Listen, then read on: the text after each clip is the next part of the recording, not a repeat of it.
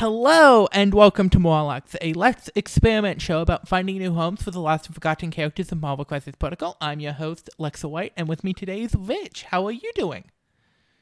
Hey Alexa, hey everybody else. Yeah, I'm doing really well, thank you. Yeah, thanks for having me on the show. For those who may not know you, would you mind introducing yourself? Yeah, so guys, I'm Rich Mid. You may know me from my YouTube channel, Rich Mid Gaming, where I focus primarily on, not exclusively, but primarily on Marvel Crisis Protocol. Yes, and also, very important, and I'm shifted around the schedule from, because usually I release these in the order that they are recorded, but I am moving this one a little bit forward in the queue because later today, the day this comes out, which is, God, I now have to look at a calendar. 28th? Yes, the 28th. There we go, 28th. is the start of Rich Mid doing a 24-hour live stream, MCP charity live stream.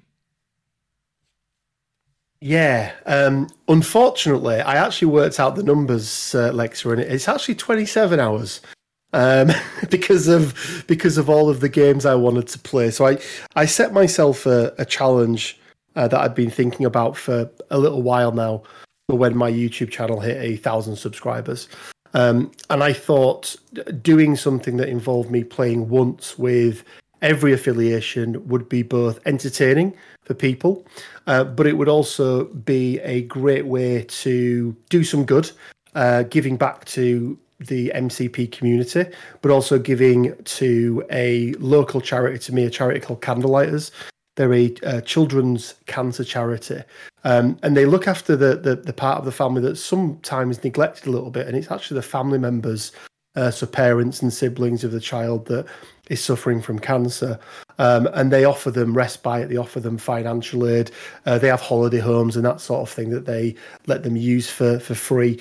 And from personal experience, I know that when my brother was ill when he was younger, they were there sort of every step of the way for my parents, and made the whole process of the treatment and everything just that much easier for everyone that was involved in it. So yeah, we've got 18 games. I'm playing 18 affiliations. We're going to be spinning a wheel before each game, so I don't even know what roster I'm playing before I go into it.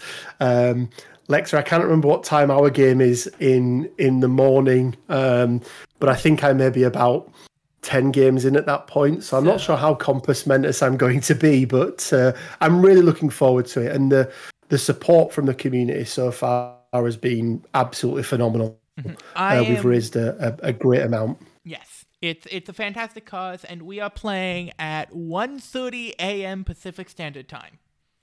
There we go. Okay, that's pretty good. It's on my calendar. It has to go on. I've got a little spreadsheet with everything in there because if not, I would forget everything. Oh yeah. But now yeah. I will come straight from running my local Marvel Crisis Protocol in-person event to playing you.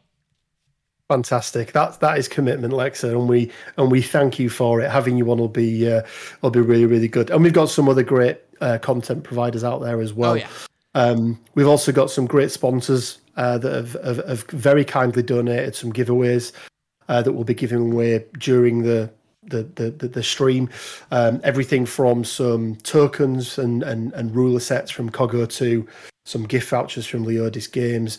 We've got a really cool I don't know if you've ever seen it before, Lexa, but the CK04 Initiation League Organised Play Kit. It's the first one they ever did with the alternate art Red Skull and Captain America. You're joking. I've got 8. Yeah, I've got 8 sets of the cards to give away. Which, I mean, this, for people that don't know, like, it's so hard to get hold of them. Like, they're super, super rare. That was before my time. Oh my god. It was before mine as well. So every part of me wants to keep one for myself, but no, they'll all be given away. And then we've got, and that was by Blackgate Games, by the way. And then we've got a Hulkbuster from Elysium War Games. They're a long-term sponsor of my channel as well.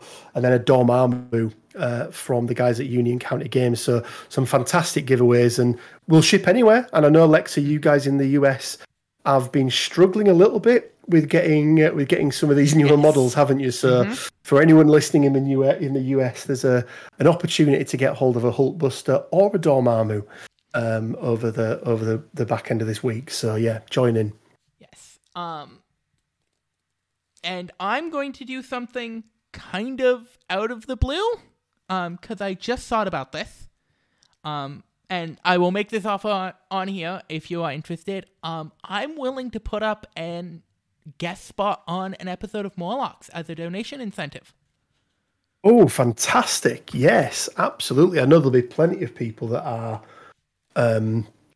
definitely down for doing that. So, yeah, great. I will add that into the list, and we'll make sure that at an appropriate time, maybe during our game, Lexa, we give that away, and we'll do. I've got a little spinny wheel that I'm virtual, of course. Yes. That I've got. So yeah, we'll make sure that's added to the list. And thank you for that. Much appreciated. No problem. Just be aware, I am booked to the end of the year, so this will be an episode that is looking to air sometime in January 2022. Fantastic. That'll be really...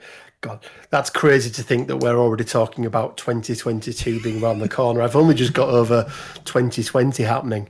That's God, crazy. I'm still in 2013. Back in my youth. Back before I went to college. Excellent.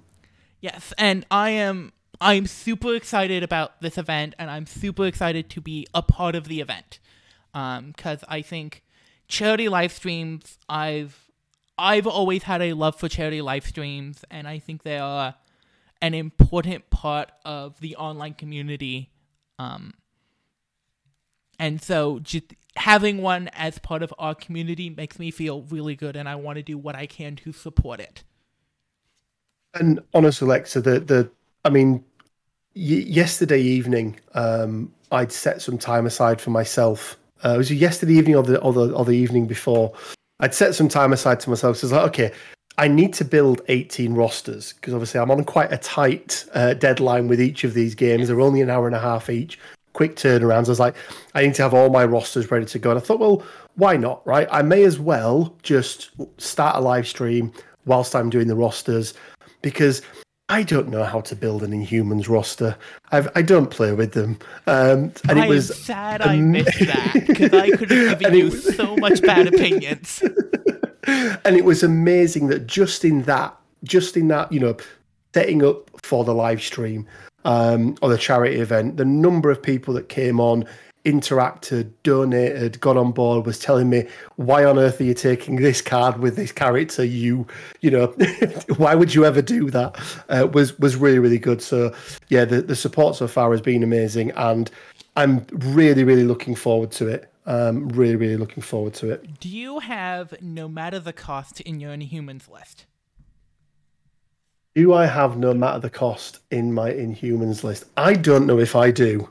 By the 18th roster, I was getting quite tired. I think we were about 2.5 hours in already, which doesn't bode well for a 27-hour stream. But yeah, I would have to go back and check.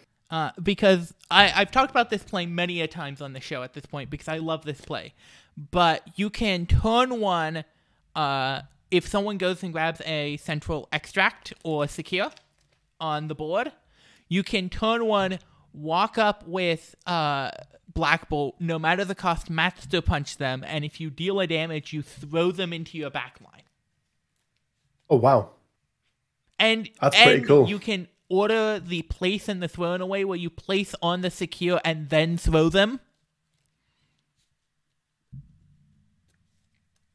Yeah.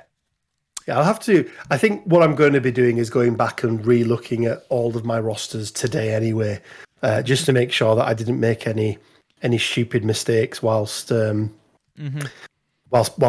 them together, because Yeah, there were. By the end, I was like, just field dressing and med packing every list. That's fine. That's not a problem.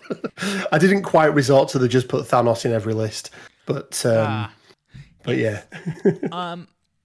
But who did you bring for us to talk about today? Lex, I have brought most definitely not my first love, but my biggest love in Marvel Crisis Protocol, and that is Magneto. And Magneto is a very good character, cannot be denied. He is probably the top of the range of characters I would be willing to talk about in this show. Okay. And it's I thought about him for a little while of whether or not I was like he's just a little too in the meta, but then I'm like, does he ever show up outside of Brotherhood? And like, no. Okay, let's talk about him in this show. Yeah, he definitely doesn't, and I think maybe one of the reasons why he doesn't is his From the Ruins leadership ability is just so good, and it's such a good way of power generation that I feel like you're losing a lot of what he brings as a sixth threat, because he's not an inexpensive character to put in your squad. So I think that's maybe one of the reasons why. I know he's affiliated to Cabal, and I think that's it actually, just Cabal, which I've never liked. I've never liked him in Cabal. The fact him sat alongside Red Skull, for example, just doesn't sit right with me from a thematic perspective. Those two should never be on the same team, and I don't think he ever would be. So yeah, I almost exclusively play him in Brotherhood at the moment. But we are not going to play him in either Brotherhood or Cabal because he is affiliated in both, and we are about getting people out of affiliation. He is indeed, yes. So, are there any affiliations that jump out to you as things you want to talk about?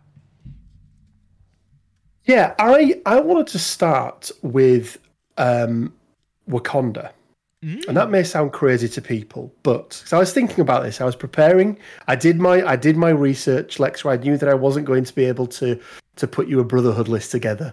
Much to my much to my heart wanting to do that. But I was thinking about what he does and what he brings. I mean, first of all, he brings a huge amount of damage. That is primarily what he's doing. But I then started thinking about the other things that he has in both tactics cards that he can bring, but also his abilities and what they do. Now, as we know, two things. One thing is that Magneto has some dice manipulation on his reverse polarity. But one of the reasons why I think Shrapnel Blast is not used very often is because there is no dice manipulation in there. But if we're not using the dice manipulation, we get to push the target character. So if it's outside of range 2, when we use reverse polarity, we push that target away. Now, typically for Magneto players, what that means is, you do one attack at range 3, you push that enemy character towards you, and then you follow up with a reverse polarity where you get all of your rerolls. But I was thinking about what Wakanda bring and how they play, right? Very, very control list. There's some restrictions that have been put in place now in terms of the size of characters that can be pushed. So, Shuri's has been reduced. A lot of other characters have been reduced. So it limits the options and makes that control piece for Wakanda less effective. There is no, at least at the moment, I don't think Magneto's card is going to see an errata in this wave. But right now, there is no limit on how large that character can be to be pushed by Magneto. So I'm thinking of this more from a control perspective, whereas normally I pull that character towards me or push that character towards me. Something like a Gamma Wave, being able to dish out 2 pushes and actually moving people off the point, maybe even moving them to a position where they're outside of range 2, actually fits in quite nicely with the whole Wakanda style of play. And also, they have a lot of threat left over. The core Wakanda of, Shuri, Okoye, and Black Panther. there's a lot of threat there. And yes, at 6, he's expensive. But I actually think he could slot into that Wakanda roster quite easily. Mm-hmm. Yes. That is definitely a very interesting choice. The only worry that I have about it is that Wakanda likes to have last action, and having a 6 threat does not help that cause. A little bit, yes. I will agree. I will agree. Mm-hmm. One that I wanted to bring up, very much in a similar idea space, but in a functionally very different way, as a control piece, is Criminal Syndicate. I like that. Yes. Because he is a gun platform, but making your gun platform need to be dealt with rather than avoided, just because he doubles up on he forces a point so well, and he has defensive tech to keep him around longer, is super solid. And that the fact that defensive tech also prevents him from being pushed or thrown, also very good. And then we have to talk about one of Magneto's specific tactics cards. Magnetic Reflection, which gives everyone within 3 of Magneto cover for a round. Well, we don't get the recursiveness of it from Brotherhood of Mutants. Giving Criminal Syndicate cover for a round is really good. Yes. Yeah, well, giving anyone cover for a round is really good, but yeah, particularly when you're on points and you don't want to be taken off them. Absolutely. Mm-hmm. So, other ones that jumped out to me, let's talk about an expensive faction that just barely works, which is Asgard. Okay. They definitely weren't on my list, but I'm intrigued to hear. It's one Magneto can really be stifled by conditions, especially stun. Yeah, stun and stagger really do, and I know stagger affects everyone, but in particular for Magneto, yes. And to a lesser extent, Incinerate also really hurts him. Poison can really hurt him. He, unlike many other high threat characters, has no immunities. So every condition affects him. Yes, yeah, and obviously with the leadership ability from Thor, it's a way of being able to, I suppose, either mitigate or remove one of those special conditions, but actually bump his health back up as well. Yep. Because he is hard to chip away at. He's 6'8", 6 on his healthy side, 8 on his stamina, which is unusual. I prefer to see cards being front loaded. I think you get more value from them in that way, but he's very hard to chip against. But the one thing I will say, where I've really come unstuck with him in the past, in the condition that I actually think he really suffers from his bleed. Because you don't want to spend an action getting rid of it. And unless you've got a Scarlet Witch around with, Whims of Chaos or something like that, it's really, really difficult for to justify taking one of Magneto's actions, getting rid of bleed. So yeah, I could see it working quite well in Asgard. I suppose my only food for thought would be with Thor and Magneto, we're already at 11 threat. Yeah. Throw in a Valkyrie, and that's 14. And the other thing for it is this is the ultimate way to control priority. Oh, absolutely. Yes. You are never losing priority, and Pass is an exceptionally powerful option in this game. Yep. It really is. It really is. Forcing your opponent to, especially turn 1. It's. I think it's rarely seen outside of turn 1, isn't it? It sometimes is, but rarely seen outside of turn 1. But the place that I find it is that after turn 1, you never pass first activation, but I have commonly seen passing second activation. Yeah. Yeah. No, I do like it. I do like it. I also think any affiliation that can, because if you're taking Magneto outside of any of his affiliations, I feel like you're taking him as a centerpiece. Yes, you want a leadership ability that synergizes with either issues that he comes up against or excuse me. Yes, you want leadership ability to synergize, but I think if you're putting him in your roster, you're taking him in your squad, you're putting characters around him to build around him, right? Yeah. So I think any affiliated characters that have any form of teleportation, so any form of movement, so whether that be a Lockjaw or a Clear or somebody else who can get Magneto up the board. Because typically when I'm building my Brotherhood rosters, when I'm looking for non-affiliated characters to bring in, I'm always including at least one, sometimes two characters who can do that turn one and actually get Magneto further up the board, because that is one of the things he struggles with. And by taking him out of affiliation, the one thing that you do lose is Asteroid M. And that's really typically the most effective way of getting him from one side of the board to the other. So I think, maybe an Inhumans would not be the worst thing in the world because of Lockjaw. Magneto really, really does like Lockjaw. I know Red Skull can do it, but we're not taking him there. But somebody like a Clear, but yeah, anyone who can get him up the board, I think is going to work well with Magneto. The other option from getting him up the board is two affiliations that we have not talked about yet. The first one is a thematic piece for the more modern era of comics, which is Magneto actually working with the X-Men. Yep, absolutely. I don't think he's bad in X-Men at all. I actually think he sits quite nicely in there. And I think he works with both affiliations, leaderships.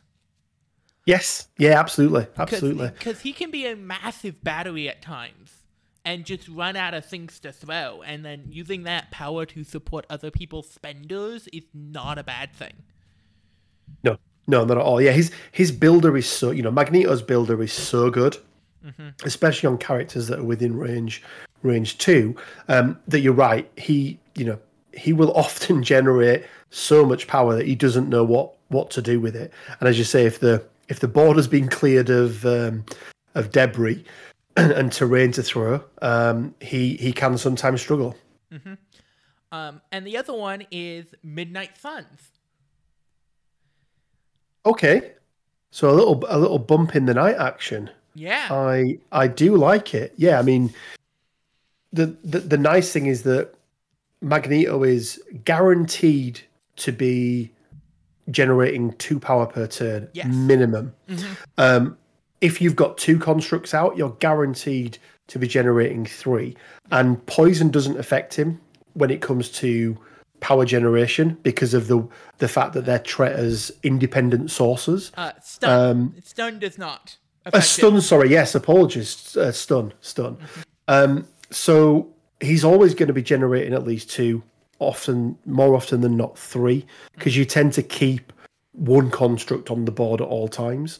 And then during the power phase, you get to put a second one out. So being able to bump him up range 1 every turn seems really powerful. And really, really powerful. The other things involved in that is also it allows you to fine-tune the range of your reverse polarity. Because getting from the edge of range 3 to within range 2 is probably a range 1 place. It is on a medium base, yeah, absolutely. I like that, Lexa. I really like that. I feel like Midnight Suns is a place where he could potentially sit outside of affiliation.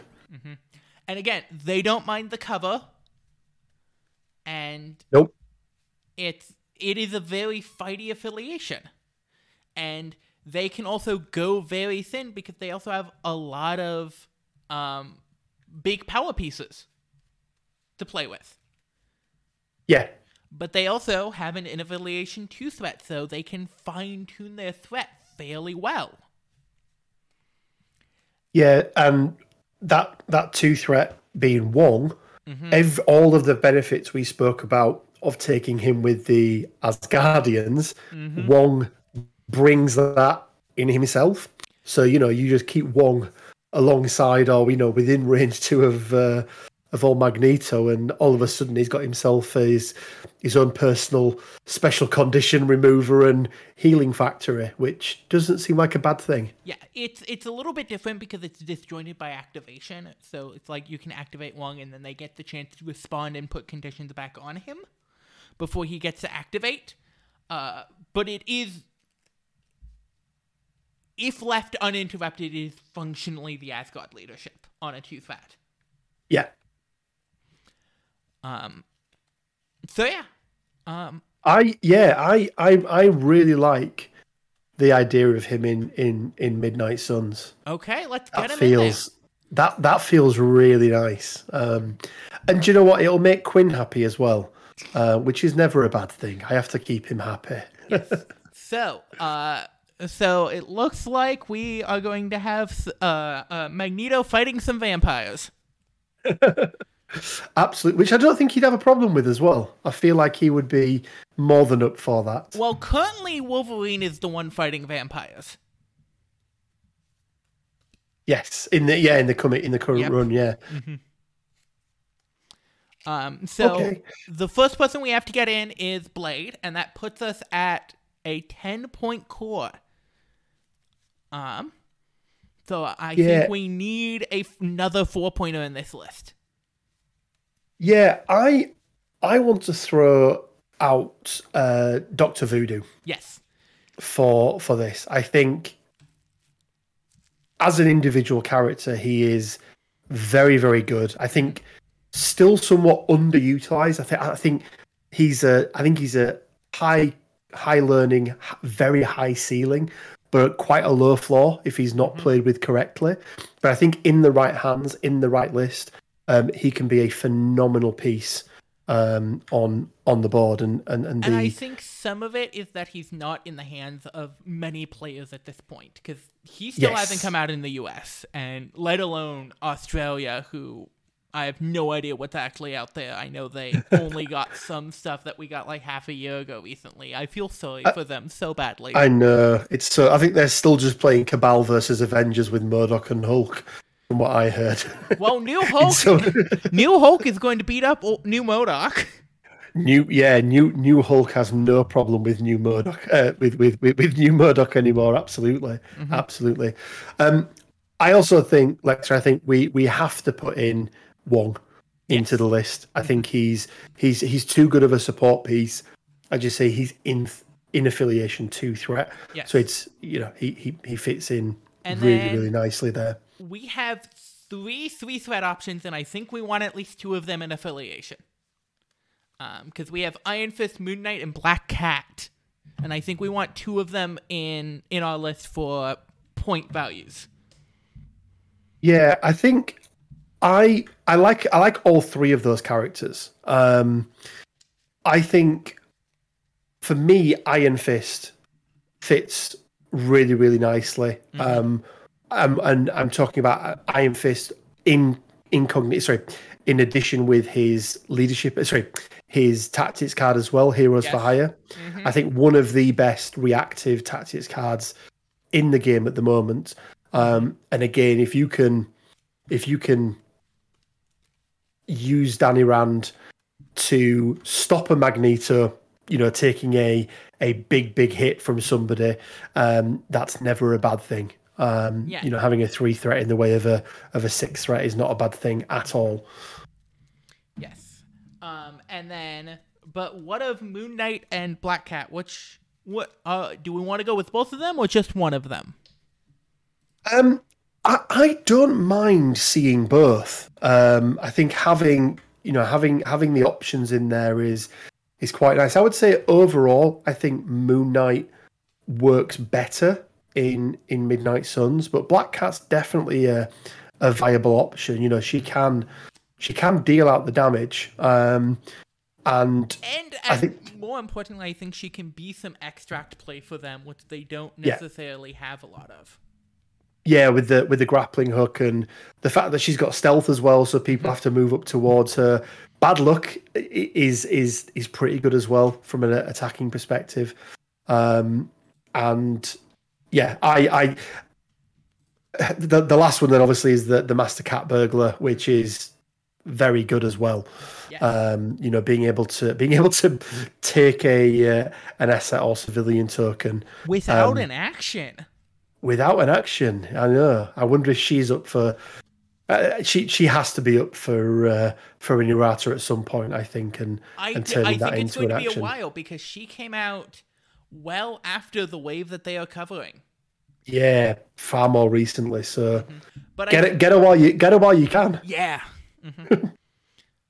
So I have both of them then, but now I need to talk about the recently revitalized kid on the block, which is Mr. Ghost Rider.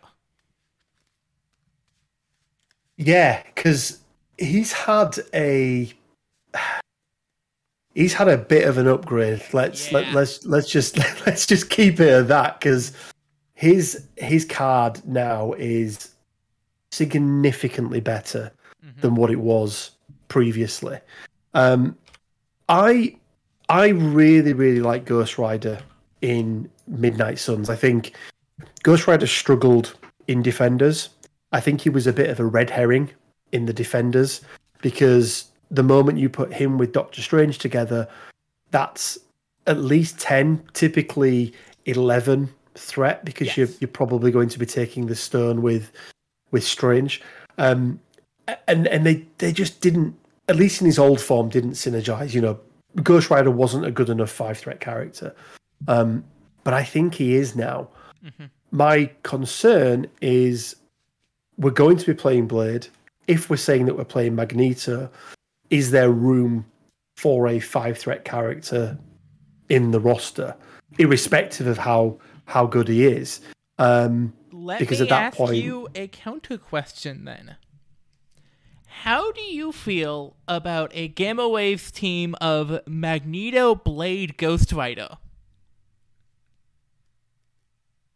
well, coming from the man who won the last competition I won, in the final game, I played a 20-threat roster, a 20-threat list, consisting of Reality, Time, Thanos, Magneto, and Scarlet Witch. I have no problem with going very, very short and not particularly wide. So actually, now you've put it like that, Lexa, yeah, I quite like that a lot. I do quite like that a lot, especially with the beam attack. Yeah. Giving from out Ghost Rider. Incinerate to set up Magneto. Also, you get type diversity as well. And suddenly you also get this. He's also super mobile. And he's 15 health combined now? Because he's 8 on his front, 7 on his back with 3, 4, 4.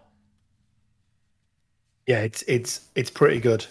It's pretty good. And you may not use this card in that particular setup, but his Deal with the Devil, I want to say it's called. Yeah. All of a sudden, the value you're getting for that now, when you've got that much stamina, 8 and 7, which is way above the curve for a 5-threat character. Oh yeah. Is crazy. He's potentially jumped up to be the best 5-threat in the game, and it's not because he's necessarily the biggest damage dealer or anything like that, but an all-round character that gets to come back on his healthy side for the cost of a 2-threat feels very, very strong. And the thing I want to add to this is there's a bigger fish in the pond on that team, so suddenly Wiccan's Judgment might actually get some use. Yeah. People are going to be wanting to take Magneto out. So yeah, you are right. You are right. Let's put him in there, Lexa. Fantastic. That's what I like. That's the spirit. The spirit of vengeance. Is that the spirit of jank. But that leaves us 2 out of affiliation slots. It does, which is not too many. But I feel like the characters we've got in there are very good, and as you said, will support or add to what we're doing with Magneto. And the first character that I want to talk about with or out of affiliation slots, though, is a character we brought up already. For supporting turn 1 plays with Magneto, and that is Clea. Oh, okay. Yeah. I think having Clea range 2 plays plus the Midnight Suns move is a lot of movement for 1 power, no actions on a turn 1 Magneto. Yeah, it really gets him up the board and into a position where he may even be able to make 2 attacks. Yeah. Turn 1, which, if you can pull off 2 attacks with Magneto turn 1, the likelihood is that whoever you're attacking is probably going to be dazed turn 1, which is phenomenal, especially if you're doing it against an already activated character, which is even better. So yeah, I do quite like Clea. I think she would fit in well. She also brings some mystic attacks as well, which is nice. She also doesn't have a problem with power generation as well because of the descendant of the Fultine, which is also really nice as well. And the other thing with her is that later in the game, she can, and probably much more efficiently than a Lockjaw, which would be like the other thought here, just because of. I'm not a Lockjaw fan. I find he gets too finicky in his having to activate next to someone to gain the power to do anything on a turn, and too easily disruptible. If that makes sense. I understand what you're saying. To me, he will always be the bestest boy, though, Lexa. So I can't with my good heart say that I agree. Well, we will be talking about the actual best boy later in the tactics card section, so we will get back to that discussion. But Clea later in the game could allow Magneto to rotate across a B or a D. Which, while not necessarily his favorite scenarios, are things he has to deal with occasionally. Yeah, he can often find himself, and I've had this happen to me so many times. He's on one side of the board, and he takes out, because Magneto can quite easily take out 1 or 2, 3 threat characters in a single activation sometimes. But what I'll often find is that he'll be out there, he'll do his job, he'll throw some terrain around, and there's nothing around him. And you spend 1 activation, maybe 1.5 activation sometimes, actually getting back over the board. So yeah, I agree. Any way of being able to move him around is very, very good. And that leaves us one more piece. Do you have any characters that jump out to you? Because I have some weirder picks that I could throw into the mix that I will bring up. Yeah, there's the obvious choices, right? Which we won't go through, but I don't mind putting in Mr. Rand's counterpart in Luke Cage, and it's really for that bodyguard ability that he can provide Magneto, and he can also dish out the damage as well. I also like the new and improved 2-threat Rocket as an alternative 2-threat option. in there as well, because as you said, this is a killer list. He's not bringing anything to Magneto, right? He's not bringing anything to Magneto's game, but having somebody sat on that back point with a range 5 builder and a range 5 spender, I think is very, very nice. And, could be the difference between, being able to finish off targets that Magneto couldn't quite manage doing himself. Yes. The one option I want to bring up, which is not necessarily something to support Magneto, but to support the Midnight Suns and specifically Blade, is Drax the Destroyer. That is a left field pick. I like it. He is one of the many Bleed synergy characters. Yes. Yeah, he does. Yeah, so he dishes it out, and then he also has his additional benefit, doesn't he? If he's attacking the target that already has Bleed as well. 2 rerolls. Yeah, I do quite like that. I will throw a third one in for mine if that is okay, and it's in the same vein as Drax, but also I think can give some additional support to Magneto, and it's Venom. So he dishes out the Bleed, which, as we know, Mr. Blade very much likes, and whilst he can't get Magneto up the board, what he does very effectively is bring the prey to Magneto. Yes, he is very good at pulling in the blend as creating the blender.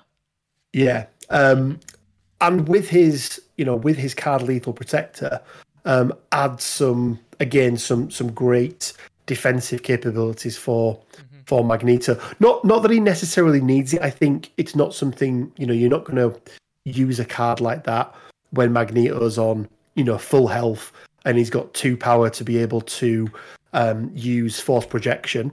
Or as it's locally known in the meta, hat block. Absolutely. But I think, you've got a Magneto with no power, 2 health left, and somebody's going to put a big attack into him. I actually think that's a really nice sort of clutch play to be able to have a Venom standing beside him. So there's a couple other characters that I want to bring up into this conversation. We've talked about having backpoint characters, and while recently nerfed, one that is very good and helps out Magneto a little bit is Shuri. Okay. Yep. Rerolls, pushes, all the magic. Yeah, I think I've never been a big fan of Shuri, but I think that's probably because of my own personal play style, which is very much attrition based. And obviously Shuri, while Sonic Crush, can absolutely dish out the damage, very, very rarely do you get to use that in a game. It's it's pretty much the control piece from Panther Gauntlets, and then obviously the upgrades that she brings as well. So I've personally never been a fan, but I do get how she could offer some support, and be on that back point, push people away. I personally have always struggled to make her work, but again, I think it's probably my own personal play style that really falls into that sort of attrition support as opposed to control attrition side of things. So much more in your attrition style of play for a backpoint character. Let's talk about Baron Mordo.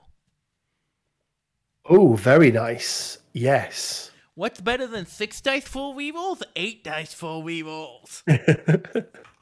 Yeah, well, I mean, I played for long enough a Brotherhood list with Thanos, and one of the reasons for that was the support he gave Magneto. He brings the moves, so he can obviously get him up the board, but he gave him I think I want to say it's called Death's Decree. Yes. Don't hear me. I got it right. There we go. Which is 2 dice on his healthy side, which is really nice for 2 power. 4 dice on his injured. When you're rolling 10 dice with full rerolls on Magneto on his injured side, feels really bad for your opponent and really good for you. So yes, it comes with a. I have to remind you that I pioneered the Thanos Spider-Foes list. I am well aware of what Thanos does. Ferocity of Cyttorak, I think it's called, from Baron Mordo, does part of the same thing. It does come at a cost. Yep. And that cost is obviously the them taking one damage. But for 2 extra dice, Magneto's got a decent health pool, 14 stamina in total. So he can afford to lose a health here or two to get him 2 extra dice. Mm-hmm. And then the final one I want to bring up, and this is going to be a little bit of a weird one. I will give you that. But I want to talk about Korbach's Black Widow. Okay. With having big central pieces, you can deflect. She's this right amount of nuisance where she can go up and grab an X-Ack and then be your back point character in a list where Magneto can kind of occupy that back point the first round because he's just working his way up the board. And then she can move back to that back point round 2 while Magneto moves forward. And with her stealth and martial artist combo, and this big, scary piece of Magneto in the middle of the board, suddenly you have a fairly safe extract hiding on your back point, earning you 2 VP a turn as 2 threat. Yeah, which is never a bad thing. Mm-hmm. Never a bad thing. I don't mind her in there. I think she's a solid 2 threat in almost any roster really. Yeah. For those back point plays. She is a character actually, and going off tangent slightly here, Lexa, if you'll allow me. Of course. She is a character I thought may have had a slight errata as part of the core box. Mm-hmm. I felt like she may have had something extra, even just like an extra 1 range on her pistol or something like that would make her even more effective at that back point. But even without anything, I think she's pretty good. Mm-hmm. As you say, ticking over 2 VPs a turn. That can often be the difference. And it creates something else that your opponents need to think about, because when you've got such a big centerpiece like Magneto, mm-hmm. Maybe with whether it be a Wong or an Iron Fist or somebody else around him offering some additional support, she can often go forgotten by your opponent, mm-hmm. and it really does give them something else that they need to think about outside of just killing Magneto, because that's probably going to be one of their priorities, is trying to take him out of the game. But while ever they're taking him out of the game, they're not focusing on Black Widow, and while ever they're focusing on Black Widow, he just does what he does best. Mm-hmm. So we talked about a lot of options there. Is there someone out of those options that has jumped out as the one you want in that final slot? I really, really like the idea of bringing somebody who offers Magneto a little bit more. Mm-hmm. I'm really gravitating towards either Clea or Venom. So I have already put Clea in this list. Oh well, there we go. Okay. So we have one slot after Clea. Because from our conversations, she definitely felt like the one that we really, really wanted. I would go with Venom then, because I think he brings synergy to both Magneto, who we're building around, but also the wider team mm-hmm. as well, in terms of predominantly Blade with the bleed effect. So mm-hmm. yeah, I think combination of Web Snare and Bump in the Night becomes very, very powerful yeah. for Magneto. So let's move on to our crises. And as of just a couple days ago, we got a announcement of how Crisis is going to change. Because now the person who loses priority gets to choose what point value you're at.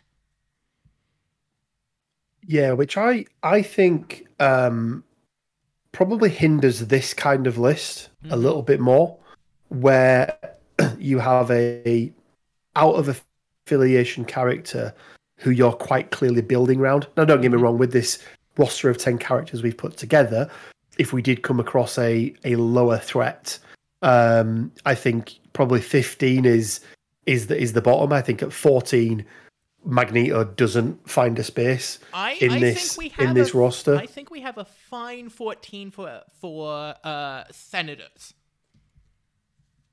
So yeah, for Senators, maybe. For Sword, I think probably not. We maybe want to go a little wider. Yeah, and Sword is a thing I have a beef with. I think most people do. Most people do. And I would not be surprised if it gets restricted in the next BNR update. Which is overdue, can I say? Oh, yes. We need bitter rivals need to be restricted. All you've got needs to be banned. It's long overdue. Long overdue. Mm-hmm. But it's my big thing is as much as it's a feel bad to play as, I think it's a scenario that forces you to abandon your team's identity. Yes, yeah. There's a number of affiliations that cannot play affiliated on it effectively. Yeah, so I think it's and at that point, it for me doesn't seem right. Yes. So let's look at let's start with the cures, and I think there are two that immediately jump out to me as things we want to get in here, which are Gamma Waste and Demons Downtown. I think completely agree. Magneto loves people on fire. We've got some characters who are. I think we've got 2 characters in our list who are immune to Incinerate as well. 3 characters, now, because we've got Dr. Voodoo, Clear, and then Ghost Rider, who can no longer be more on fire, which it always amused me somewhat. You can no longer heat up his bike so much it stops working. Yeah. So yeah, I like both of those choices, and I think we've got solid 15 and a lot of options when it comes to 19. Yeah, because 19 we can play threat. both 4 and 5 wide at 19, because we can go a 4 wide list of Blade, Magneto, Dr. Voodoo, and Ghost Rider. Yep. Or indeed swap out Ghost Rider for Venom if we feel it's needed. Or we've got some nice. No. Dr. Voodoo. Sorry, swap out Dr. Voodoo for. We would lose our affiliation there. Oh, we would. Yes, of course. Mm-hmm. But we can this is why you're the better one. I just do this every week. Yes, you are right. We would lose affiliation. I have just done this for Checks Notes 44 to 45 weeks in a row at this point. Yep. I will also say I like because Magneto is so expensive, and especially because we've got the option to go not particularly wide. I don't mind taking with Magneto secures that are interact. So where we flip them. So whether that's like a Mutant Madmen or even a Portals or something like that, I'm quite okay with. I quite like them when we're not playing as wide. I was going to offer something completely different though. Okay. Have you read Intrusions Open Across City as Seals Collapse? With the Asteroid M, but with the potential of not ending it where you want and taking a damage. I have indeed, yes. Yes. Magneto always wants to be in the ball. Guess how he's getting in the ball? I mean, for the cost of one, obviously one power, but then one damage. That scenario I spoke about where Magneto's on one side of the board and it's all just happening on the other side, then yeah, it makes sense. And even if you are on the far left and you want to get to the far right and you only end up in the middle, that's fine. You can actually still interact again as well, because you can interact with each one once, so you've got another chance. But the likelihood is that, I think it's like a 50-50 shot, isn't it? That it's better because it's a 5 it's out the of hits. 8. Yeah, it's 5 out of 8, isn't it? Because it's the hits. There's 2 of them, so yeah. So across 2, you're going to probably get where you want to be. So yeah, I don't have an issue with that at all. And it's another high point value, which we like. We do indeed. Although it has potentially less relevance now if we lose the priority, yes, or if we win the priority even. Because if we lose priority, we set down one of our big numbers, and then just go, we're going that. Yeah, and how do you feel about that, Lexa? What are your thoughts on that change? And again, I've gone off on a tangent there, but do you feel like it's now more even, or that the player without priority all of a sudden now is at the advantage? I think it is. How do I phrase this? I think it's going to depend on the teams. Yep. Because what I actually think is more important than priority turn 1 is priority turn 2. Yeah. I think priority turn 2 is massively advantageous in many of ways. Whether that being having it or specifically not having it in the case of certain teams. But having your preferred place in priority at the start of turn 2 is massively important. And I think I just like being as the character that loses the die roll having more choices. Because it felt like I didn't get many choices in turn 0. Yeah. No, I agree. It feels like it's evened it out a little bit. It'll be interesting to see how it affects the win rates, because I looked back over at Longshanks when I did a quick video on this one, and right now, out of like over 1,500 games, it's 50-50. Yeah. Win rate for both. So it'd be interesting to see if it pushes it more towards the non-priority side. But I like that it's not all or nothing anymore, which I do quite like. And there may be some circumstances where you want to roll badly, like you need to learn how to roll worse. We often say rolling better is to get better at the game, just learn how to roll better. But you may want to learn how to roll those blanks, because there's definitely some scenarios where I think picking the threat level is more important than picking whether you have extracts or secures. Yes. So my dear wish at the end of the day, and this would be another core set revision down the line at the very least, would be whoever wins the dice roll chooses to either choose threat value or choose the type they get. I like that a lot more. I think you're getting something for it, but then it gives you the option. So yeah, I do very much like that. Yeah. But I think that is not quite the direction that they want to go. I think they want the congruency right now. Yeah, I think what they're trying to do is focus. I want to say focusing far more on the casual play, but it seems like they have a disdain somewhat for the turn 1 plays. Yes. That effectively break, or not break the game, but well, some of them did, right? And cards have been banned because of it. But it does feel like they want to, well, they want every game to get to round 3, and either character could be winning, is in with the chance of winning still. Whereas there are some turn 1 players with certain affiliations where going into it, you're on the back foot. So actually, you're going in with the mindset of, I'm going to be down 5, 6 VPs by the end of turn 2. Mm-hmm. And my plan is, how do I last long enough to claw them back in turns 4, 5, and 6? Which I don't think is a nice experience, especially for newer players coming into the game. Yeah, and it's I also think that they are trying to make the game a more reactive game rather than a not okay. Let me rephrase that. I think they're trying to make a game more about reacting to your opponent than doing your playbook. Yep, 100% agree.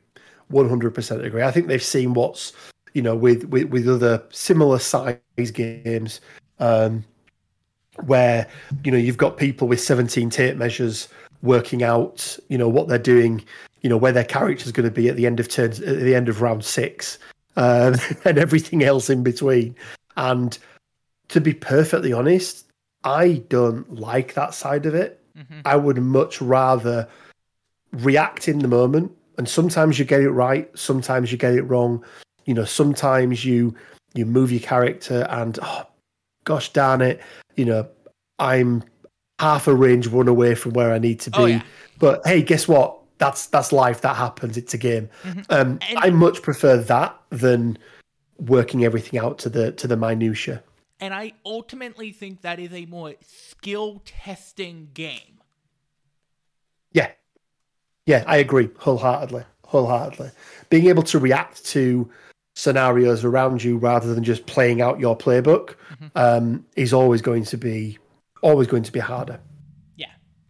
And ultimately leads for a better experience, I think. Oh yeah. But we digress. Yes, we are in extracts.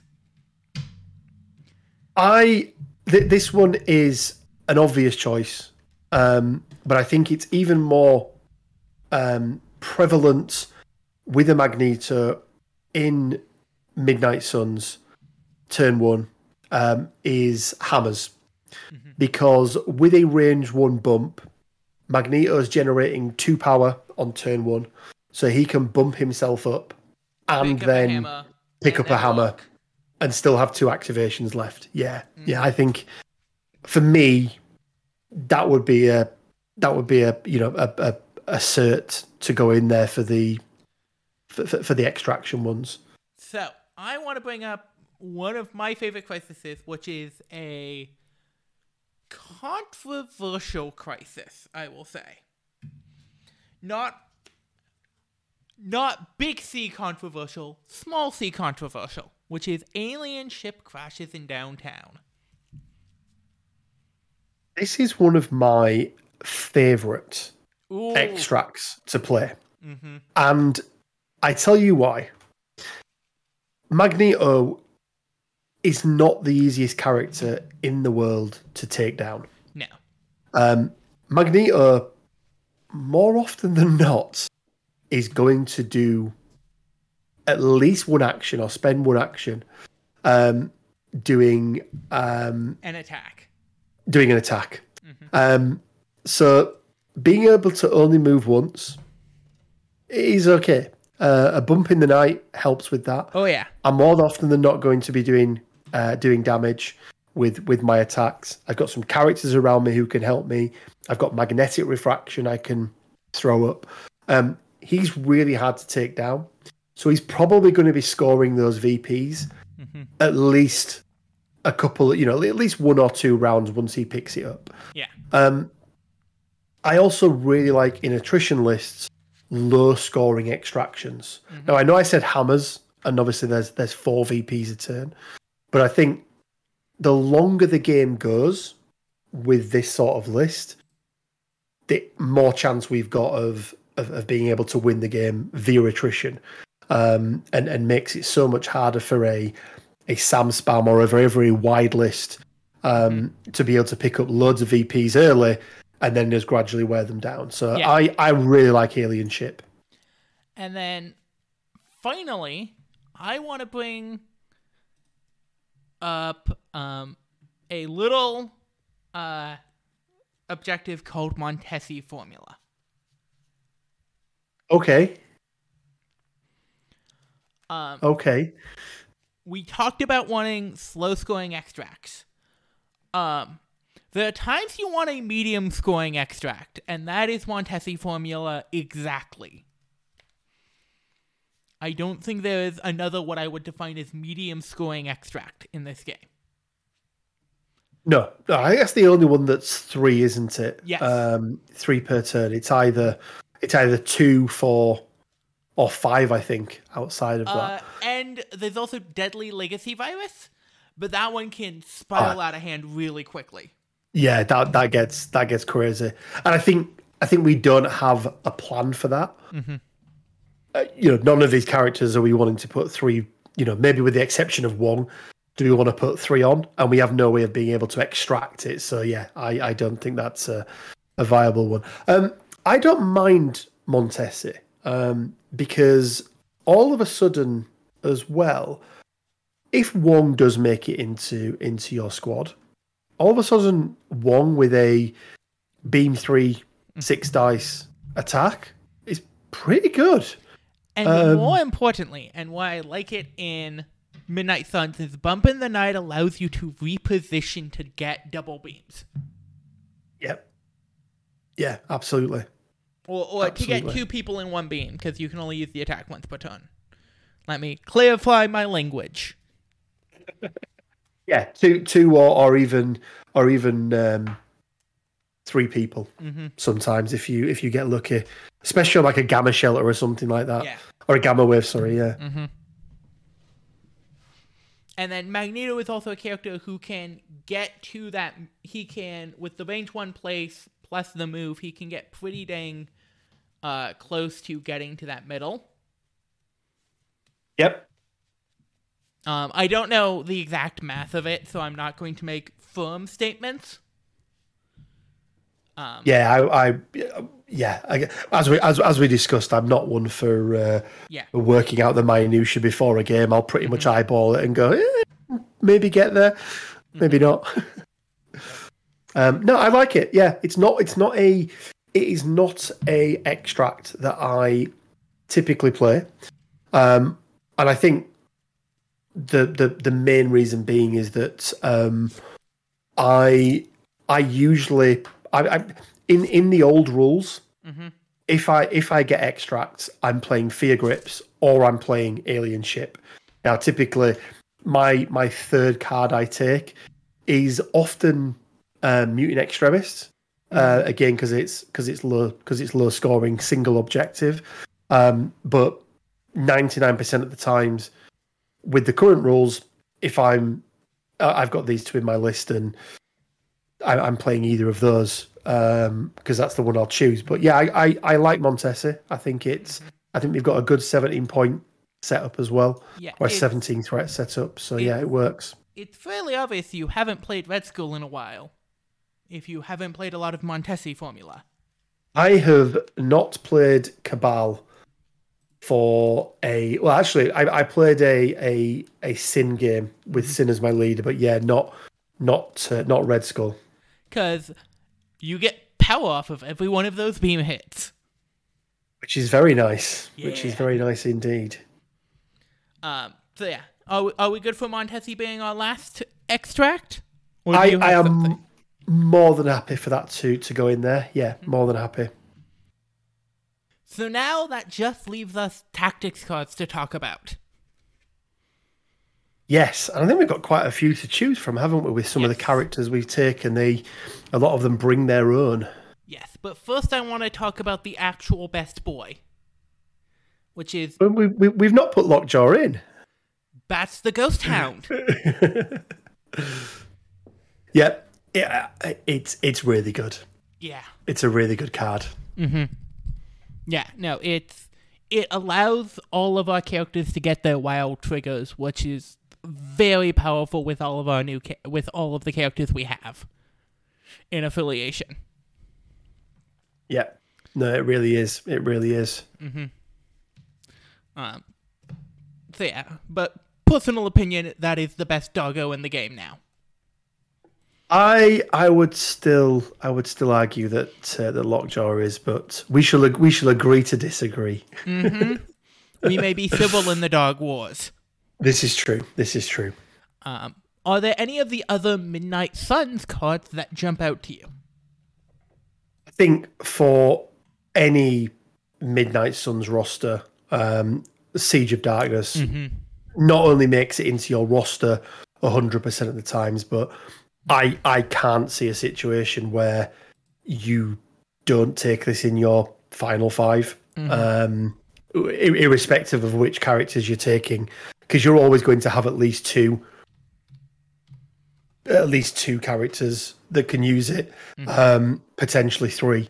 So I think it's a super, super good card, and especially with the characters. Yes, it costs one more power than the Wakandan version, but if you look at the actual attacks that these characters get to make, they are significantly better than the Wakandan ones. So yeah, I would 100% see that going into the list. Fantastic. And then we have to talk about the two Magneto cards. Yeah, I think magnetic refraction. We obviously touched on it earlier. We're losing part of the card in that it's not going to be Brotherhood of Mutants, but even so, for 2 power, because we've now got 2 slots extra in our Tactics cards, I think it would be remiss to not take it, because it offers some really nice value, especially on a Gamma or something like that, where we're going to be clumped together. So I think it's, even though we're losing some of the value, I feel like it is still a worthwhile card taking. And we are more likely than not having priority, so that also helps. It really does, yeah, it really does. So you can play it at the beginning of your turn. And again, Magneto will always have enough power to play it, because he's guaranteed to be generating 2 power a turn. Yes, and from that, the 2 that we already talked about that I think immediately need to get in here, which are Heroes for Hire. Yes, yeah, 100%. Lethal Protector. Yep, 2 similar-ish cards in terms of what they do initially. Both reactive, both act as a bodyguard. Obviously, Heroes for Hire offering a little bit more at the back end, but with Lethal Protector, hopefully then being able to trigger a so many snacks off the back end of it as well. So yeah, I like both of them. I'd also throw a Deal with the Devil in the mix of cards that we should probably be taking as well. I was just about to Mr. Ghost Rider.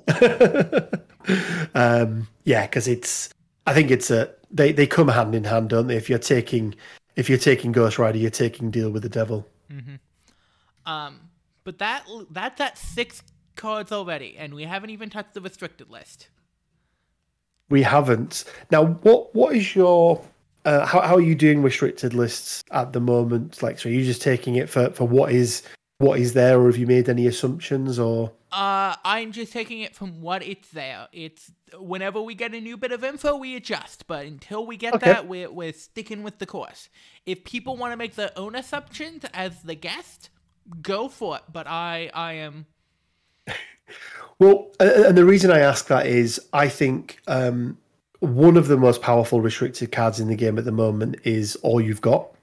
And I would argue the most powerful character to use it on right now is Magneto. It's so good on Magneto. Even if you just need to eke out some extra damage to Daze or KO a character, and then you can go do something else with him as well. I would typically take Field Dressing hand in hand with that, because I'm not always using it as Magneto's off the board because he's almost KO'd anyway. But I'm a firm believer that All You've Got will be a banned card. Yeah. So I know that I haven't been including it when I talk about lists, but I'm happy to take it in whichever direction you and the viewers prefer. Well, okay. So I'm going to bring up a very, very dumb thing that I want to get off once with New Ghost Rider, which is all you've got in yourself to KO yourself, to deal with the devil, to respawn. Oh yes, it's so good. Because I would argue too good.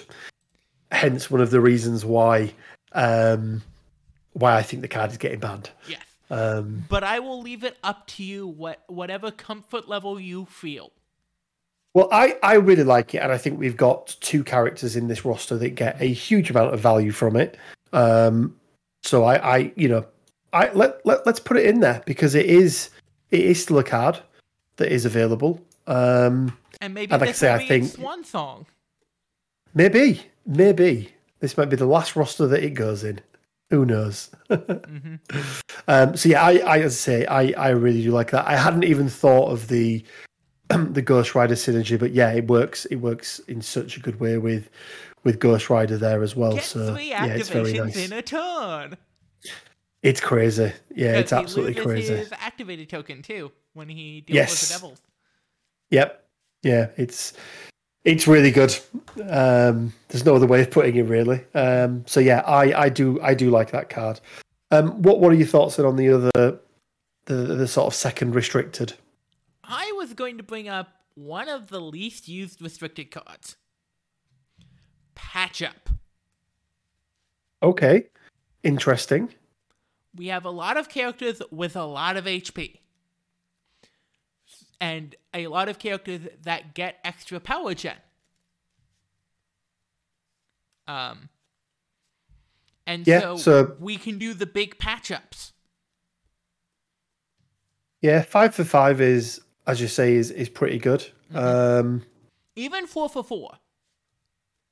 Yeah, well, yeah, any value for any value.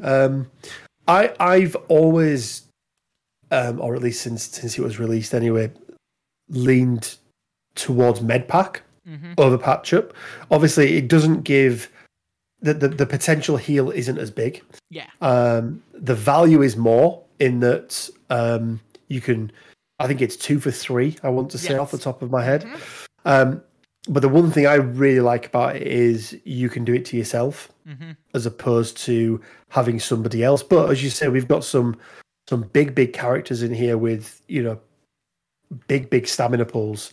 12 on Blade, 14 on Magneto. I can't remember what we worked it out to be on Ghost Rider. Or is it like 15 now or something like that? Yeah, 15. So yeah, I mean it's a good shout, I think. And like, where else are you going to use it rather than the big boys list like this? Yeah, I also think we've got characters as well that can generate some power as well. So even a Wong can generate power with meditate. So he's got enough power to be able to do an even bigger heal than what he would be able to himself. Yeah. So yeah, I like that. And that leaves us 2 more cards. I think it's very hard to talk about an attrition list and a fighty attrition list, which is essentially what we're building here, without talking about another card that I think is going to go from being unrestricted to restricted, but that is Bitter Rivals. There's so much value in that card at the moment with absolutely zero back, the zero down to it, which is again why I think it will be getting restricted in the next revival, is sort of the next pass at them. But one less die on attack and defense just cripples a character. And I think it makes Magneto and Ghost Rider and Blade's attacks even more prevalent when you do that. And again, it's going to be scenario based, but you do that on a Gamma. We keep coming back to Gamma because everyone's clumped up, but on a Gamma, or even on a Demons, where the character has already been incinerated, because we have to remember that these things stack. Yep. Now they only ever stack to a character can always roll one defense dice. It can never be reduced to more than 0. I think with the exception of Doom Prophecy, isn't it? Because we're not actually reducing the pool, we're taking it away completely. Yeah, so Doom Prophecy, and I think it's also Execution. 1 second. That's the Corvus Glaive and Proxima Midnight one, isn't it? Yeah. Yes. Yeah, they're the two, I believe. They roll no defense dice during this attack rather than rolling one less. Rather than reducing it. Yeah, you cannot reduce it to 0, but you can make them not roll at all as a special effect. So, all of a sudden you've got characters like, you come up against, I'm trying to think of a big tanky character, like an Angela or somebody with 4s across the board. You've got an Incinerate and a bit of Rivals, and all of a sudden she goes from rolling 4 defense dice against your 6 attack to 2. Yeah. That's a really big swing. And I think it's difficult to look, to look past that as a card that we would be including. Mm-hmm. And then we have one more slot, and there's a couple cards that jump to mind to me. You have your Blind Obsessions. Yep. Never a bad card. You have Marked for Death, which is a card I have been championing for probably the last half a year. It can be very, very effective. One of the best cards you're not playing. Because in basically any situation, except for like Criminal Syndicate, at least one of those modes is going to be good. Yeah. Yeah. I think, and I like both parts of it. Like, you slow them, and then it cannot modify its defense dice. And they lose stealth. Yeah. And they lose stealth as well. Yeah. Yeah. Actually, I forgot there was 3 parts to it. Yeah. But yeah, it's a really, really solid card. Blind Obsession, whilst I think Blind Obsession for me is going to become the new bit of Rivals. Mm-hmm. Not that it is anywhere near as good. No. But actually, it can be as good, but there are downsides to the card, and that's the thing I like about it, is it feels like a much more balanced card.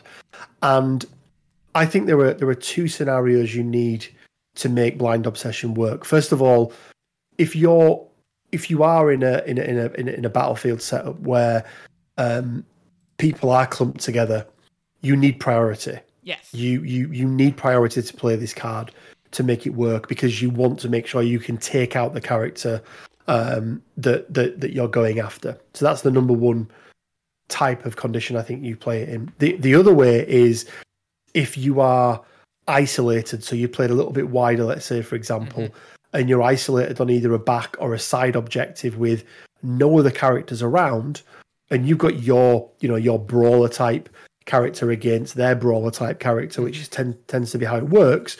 That's also a really nice time to play it, and priority doesn't matter as much if that's the scenario, because you actually can wait to activate that character, because if there's nobody else around him that can make an attack on them, it actually deters your opponent from making an attack, because you're going to get all of those additional benefits by being attacked by the one that's obsessed. So I really like it, and again, I think it works well in a list that we're talking about, because we're either going to be quite not we're going to be not very wide, so priority is going to be a really nice thing for us.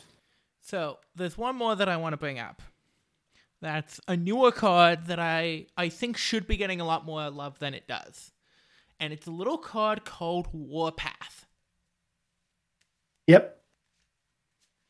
That's the one that allows you to you pay a power and you get to advance short, I believe. Is that the one? It's aggressive on a stick. Yeah. Yeah, for 1 power.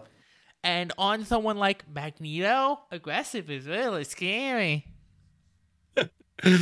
Yeah, it is. It really is. I think there are other characters in the roster as well that can benefit from that.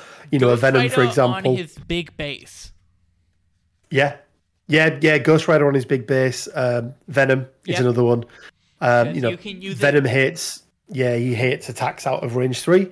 All of a sudden, spend a power and he gets to move towards, and he's probably in range then for so many stacks. Yep. So yeah, I like that. I do like that a lot. I think it brings some, because the movement is a real key piece. And even if all you're doing is negating Magneto being pushed away, for example, let's say you don't have enough power to spend for force projection. This is a really nice way of, if you are pushed back, just being able to get back into the thick of it. Yep. So yeah, I think there's huge utility and a huge amount of value from that card as well. So yeah, I like it. Mm-hmm. Cool, and that brings us to 10.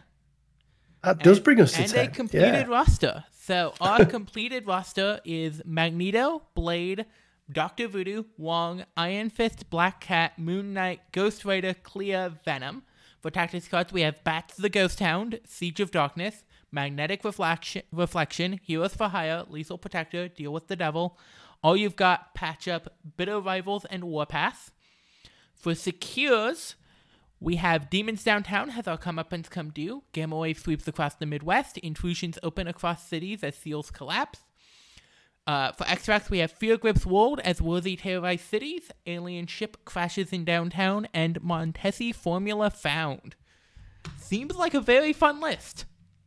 It does seem like a very fun list. And I think that's the key thing for me, Lecture, is making lists that, well, you're doing something different. And that was one of the things I was really excited about coming on this show for, was because it takes me out of my comfort zone, which I'm sometimes a little bit reluctant to do with this game, because, muscle memory is cool. And I know that if I'm playing a Brotherhood list or my Guardians list, I can play that with my eyes shut almost. So it's been a really, really nice experience having to think outside of the box, especially with such a, with a 6-threat character like Magneto, where, he's a lot harder to fit into unaffiliated rosters. But I think we've made something that's both fun to play, but actually would do very, very well against a lot of other rosters as well. And a fun side thing that I've been hiding in my back pocket for this episode is that I have been having difficulties determining what list to bring to Face You. Oh no. So say hello to the list that you are going to be facing. So all you've got, we said that was banned, didn't we? We're not including that one. Oh wow, okay.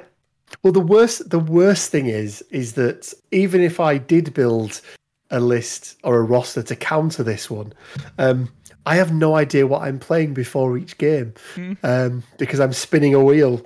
So this is going to be really interesting. Well, at least I'll have the heads up, Lexa, and we'll at least potentially know some of your tricks that you're going to try and pull on me to catch me off guard. But no, I like that idea. That's really cool. I saw the opportunity, and I really was having trouble figuring out what to play. More of a glut of too many ideas than not enough. Because, God, there's too much to do in this game. There is a lot. After building 18 rosters back to back the other night, I can testify that it takes a lot. It takes a lot out of you.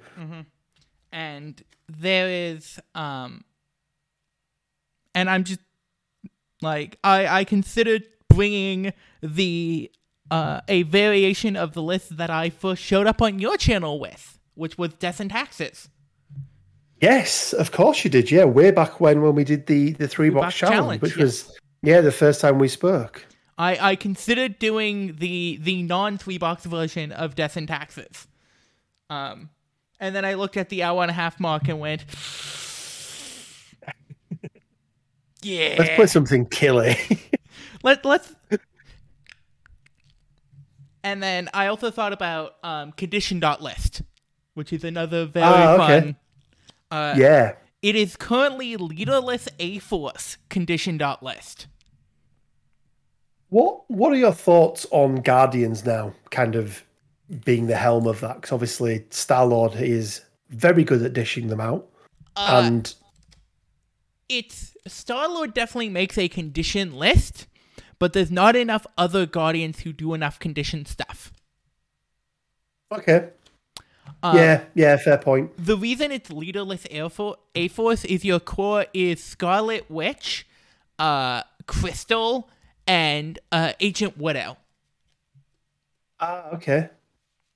Nice. And then you get Hawkeye and Star-Lord as your splash characters.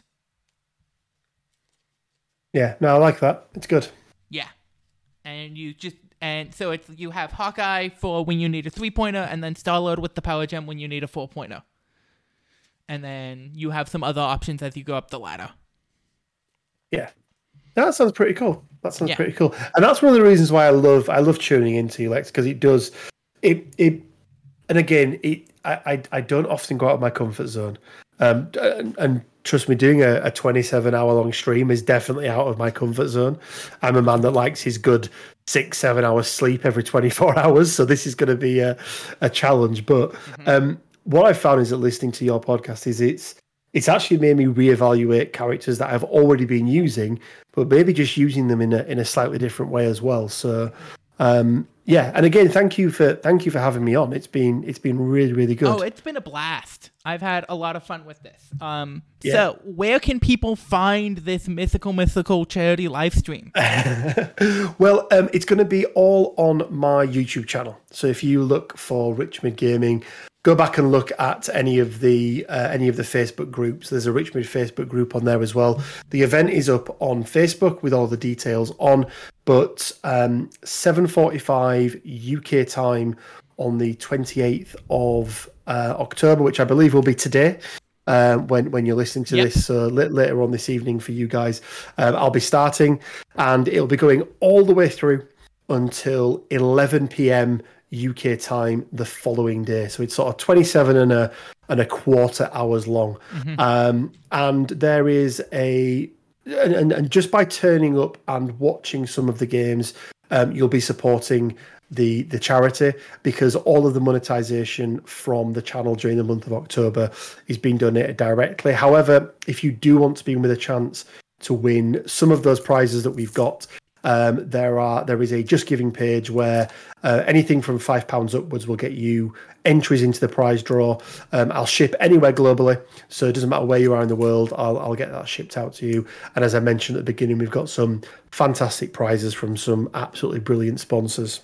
And one of those prizes will be a chance to be on an episode of Morlocks in 2022.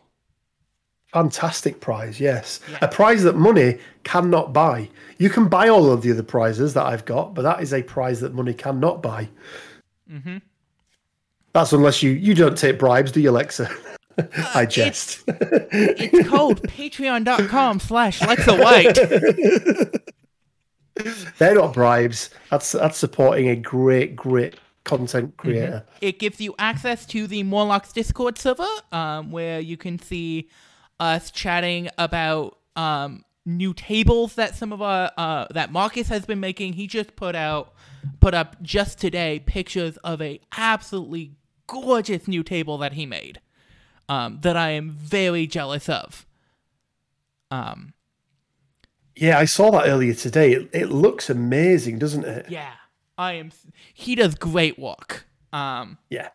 I also put up some of my custom Marvel Crisis Protocol characters up on here.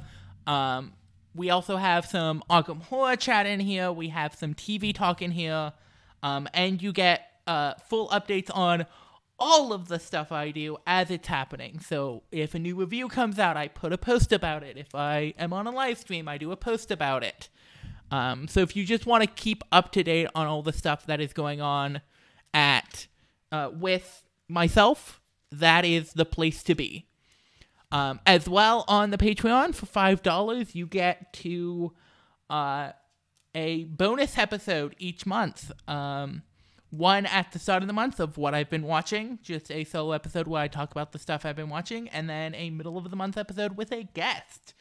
I still need to figure out this upcoming month's guest, but But for October, I had Abby, AJP2, on to talk about the Nancy Drew TV show that I got her hooked on. So yeah, and then if you want to find me on Discord, I am Lexa White on all the MCP Discords, Gypt on all the non-MCP Discords. And if you want to see my written reviews, check them out at ggypt.tumblr.com. That's ggyyppt.tumblr.com. And then if you want to see me playing other games every other Monday on twitch.tv twitch.tv .com/ blah, blah, blah. I'm messing this up. Twitch.tv/the_fuzzy. I play board games with my friends every other week. This week we played Unfathomable, and I had a real fun time. It was jumping complexity for them, but I was too excited about the game and wanted to play it immediately. And then that is a game I'm looking forward to playing. It is so much fun and so much cheaper than going out and buying old BSG. I bought Fantastic. the core box of BSG. Guess how much I paid for it? Oh, it has to be a ridiculous amount. $250. Yeah, that's harsh. Yeah. And then every Saturday and Sunday mornings, I am at twitch.tv/CodeAppGames doing custom Arkham Horror the card game content. And that has been super fun. We've been testing out a lot of custom characters and custom player cards, which has been a lovely, lovely time. So yeah, that is all of my myriad of things. Fantastic. So yeah, thank you very much for coming on, and I cannot wait to face you with this list. Yeah, Lexa, once again, thank you so much for having me. It's been an absolute blast. I thoroughly enjoyed when you were on my channel and we went through the Deaths and Taxes, so I'm really, really happy with being able to do it, but in role reverse now. So I really, really, really, really enjoyed it. And yeah, very much looking forward to, I was looking forward to playing you after we've put such a good list together. I'm maybe fearing it a little bit more now. But yeah, really looking forward to it and can't wait. And I think if I do roll Brotherhood against you, I probably will take another spin of that wheel so we don't have a mirror matchup.